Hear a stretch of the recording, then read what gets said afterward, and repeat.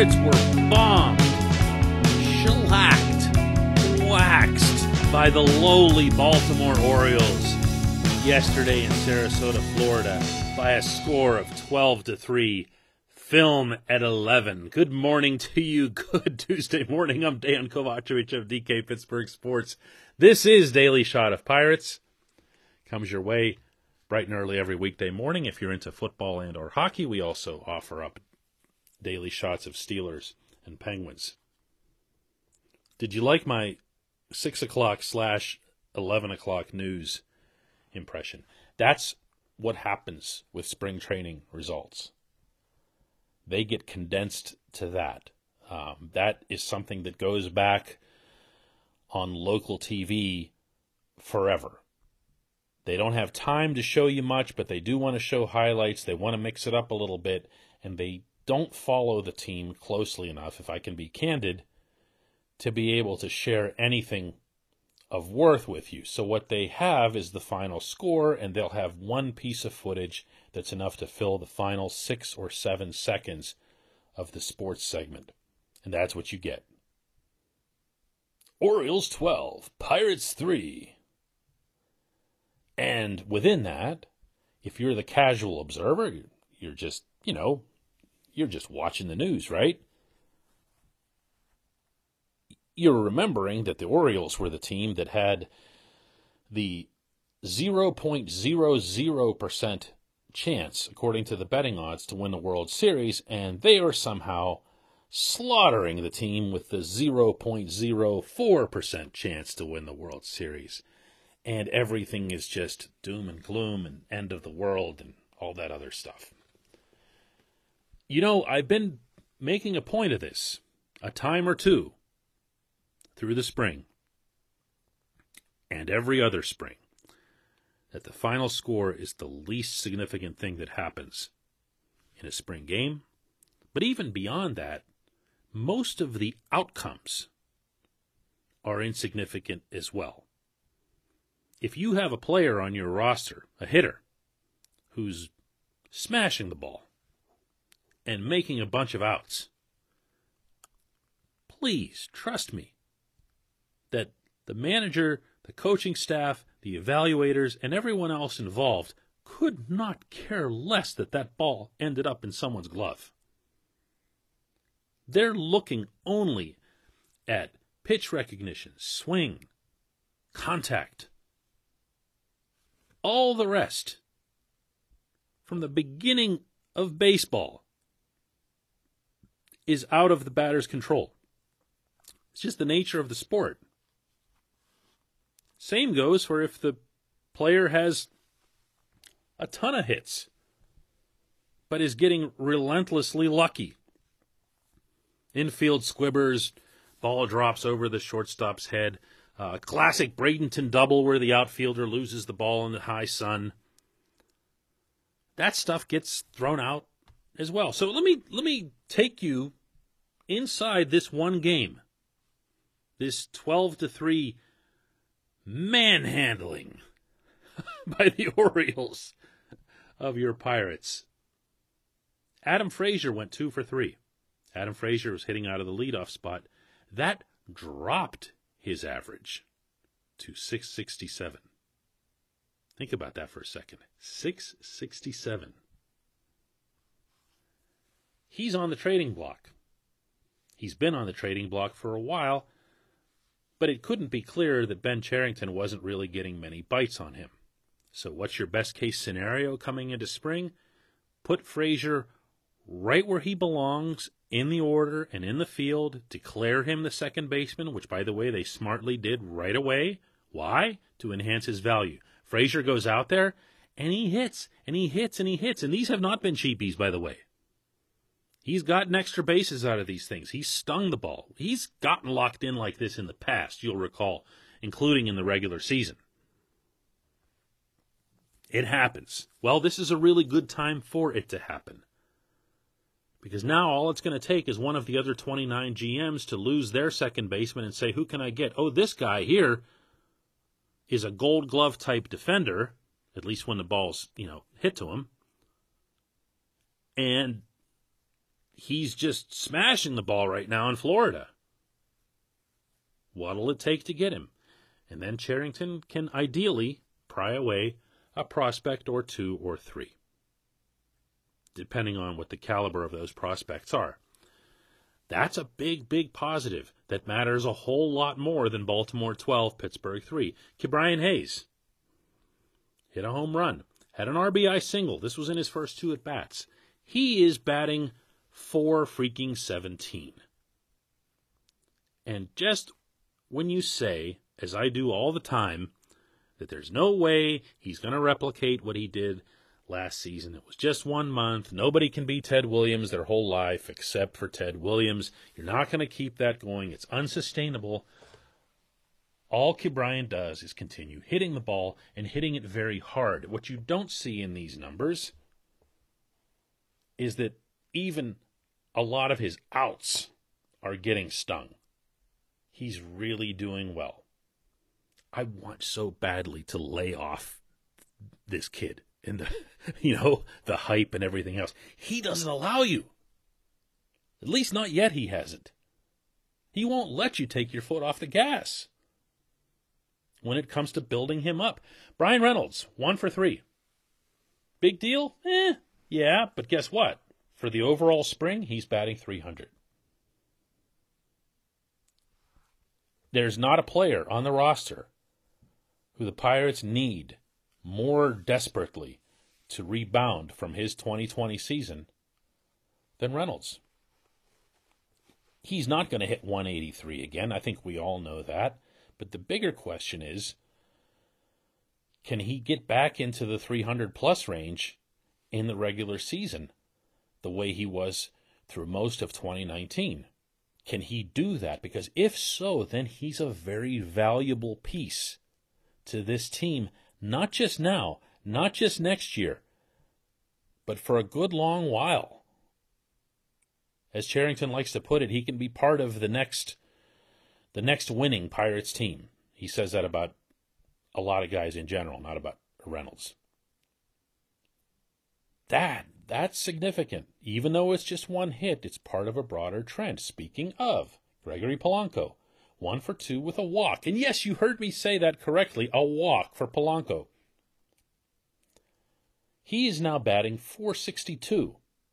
No, he will not do that when the regular season comes. The Pirates are not nearly that lucky. But if he's able to combine all of that violent contact with any semblance of poise at the plate, the kind that he is showing this spring, he's an impact guy. Can you get prospects for him? Not of significance. All you'd be doing with Polanco, with his $11 million salary, is moving him for the money, and then theoretically you hope that Cherington is able to apply that money toward future payrolls. All of that stuff always has to come with the qualifier, theoretically, because we have to see it play out to believe it. Not just you, me as well. These are all positives. All of these things mattered. Chris Stratton pitched an inning and a third of scoreless relief. Chris Stratton's going to be a part of this team for a while. He's not a kid, but he's got a lot of years of major league control in front of him. Quinn Priester made his spring debut, went out there and pitched in relief, didn't do particularly well, didn't last an inning, gave up a run, a hit, and a walk, showed some wildness, possibly and understandably because of jitters. But he was out there. He was out there. He really matters. He really matters. After all the raves he's gotten from scouts and everything else, and he at least needed to get this over with. Not a positive for the day, but something that actually mattered. None of this is going to show up on your 6 o'clock, 11 o'clock news. It's not going to show up in most of your mainstream coverage, whether that's spoken, viewed, or written. That's just the nature of the beast. And really, right now in Pittsburgh, it's the nature of the Pirates. They'll get a parenthetical mention, someone will giggle at them, and that'll be the end of it. But what's underlying here is actually, for the most part, not entirely, for the most part, pretty encouraging. When we come back, just one question.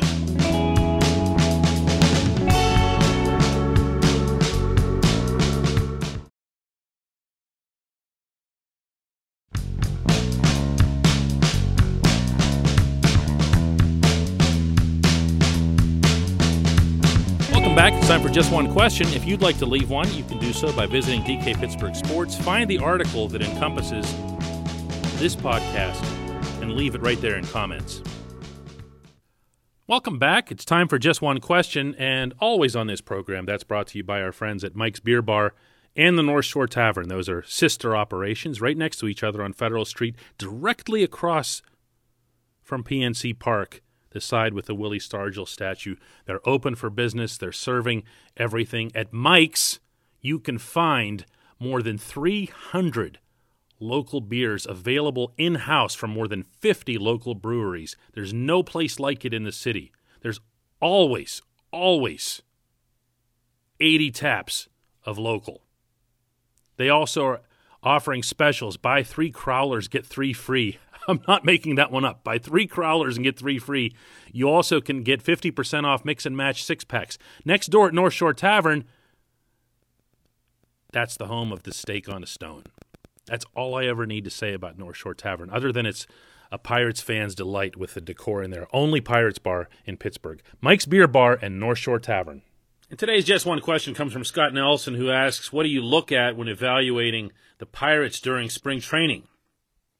I guess the answer would depend, Scott, on who the you is in the equation. If it's the more casual fan, I'm imagining that you watch from the standpoint of, gee, let's surprise some people, or let's stick it to the doubters, or let me be able to brag to my friends if the team does even reasonably better than the amazingly low expectations that are mostly out there.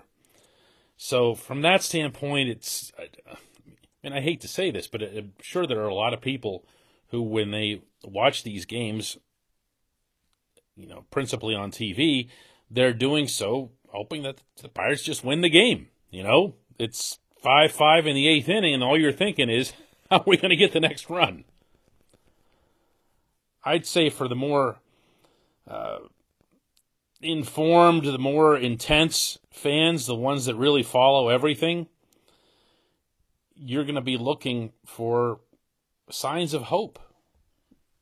You're going to be looking at certain guys and wishing that they show well, regardless of the score, regardless of whatever outcomes are taking place. If somebody leaves the bases loaded at the end of an inning, but that somebody happens to be some, no-name journeyman, what you're more focused on is the fact that maybe in that case, all 3 of the people on base were kids who, did a good job getting on base. That kind of thing.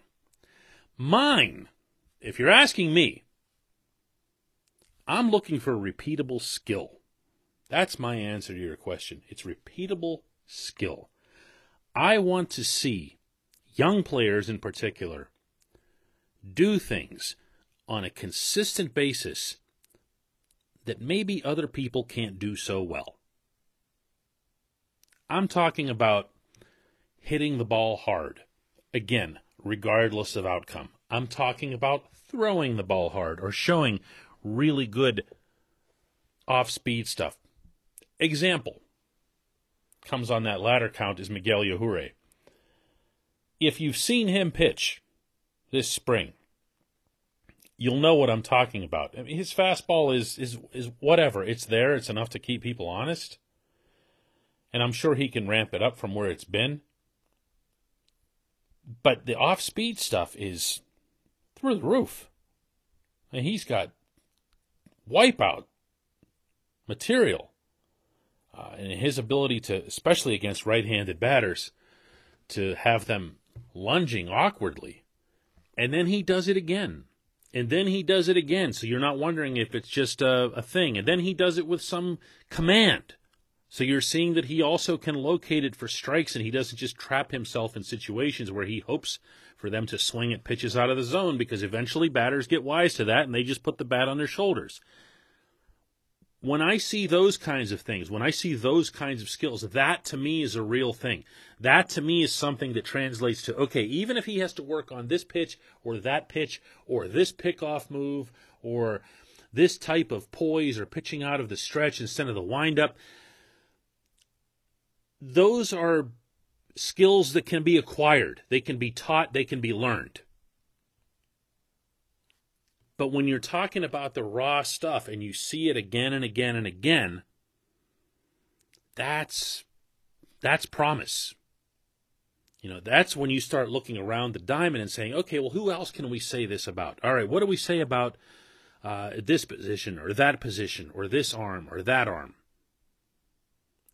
That's what I look at way more than anything. I have seen far more of this stuff that I'm talking about right now, infinitely more than I did in 2020, in the spring of 2020. And I am surprised by that. I did not expect that, partly because I guess, you know, it's only human to have your expectations influenced by those of everybody around you. And you think to yourself it's going to be a clown show. And then you realize that what actually happened in 2020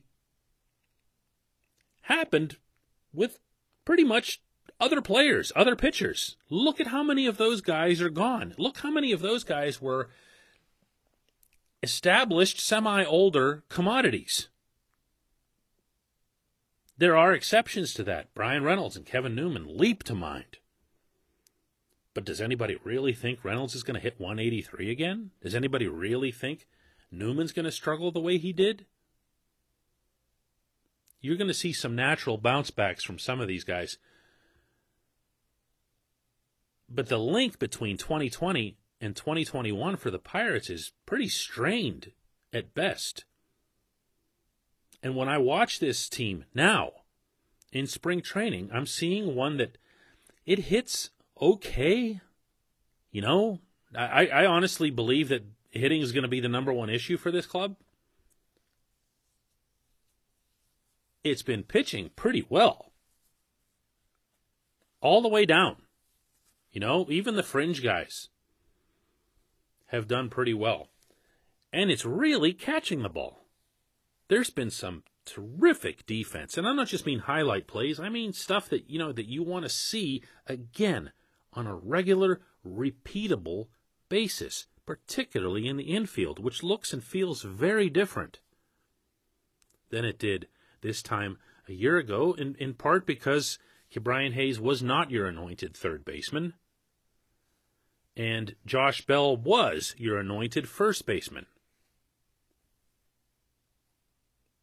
Hayes has been Hayes over at the hot corner, and Colin Moran's actually looking okay at first. He doesn't have to move as much, you know. He catches what comes his way. Everybody has said that about Moran forever. He'll catch what comes his way. Just don't make him, you know, have to show any range in the process. I hope that answers your question, Scott. This is going to be different for everybody, but that's it for me. I just want to see things that look like they are transferable to the major leagues whenever it is that it comes time for that to matter. Thanks for the question. Thanks to everybody for listening today. We'll do another one of these tomorrow.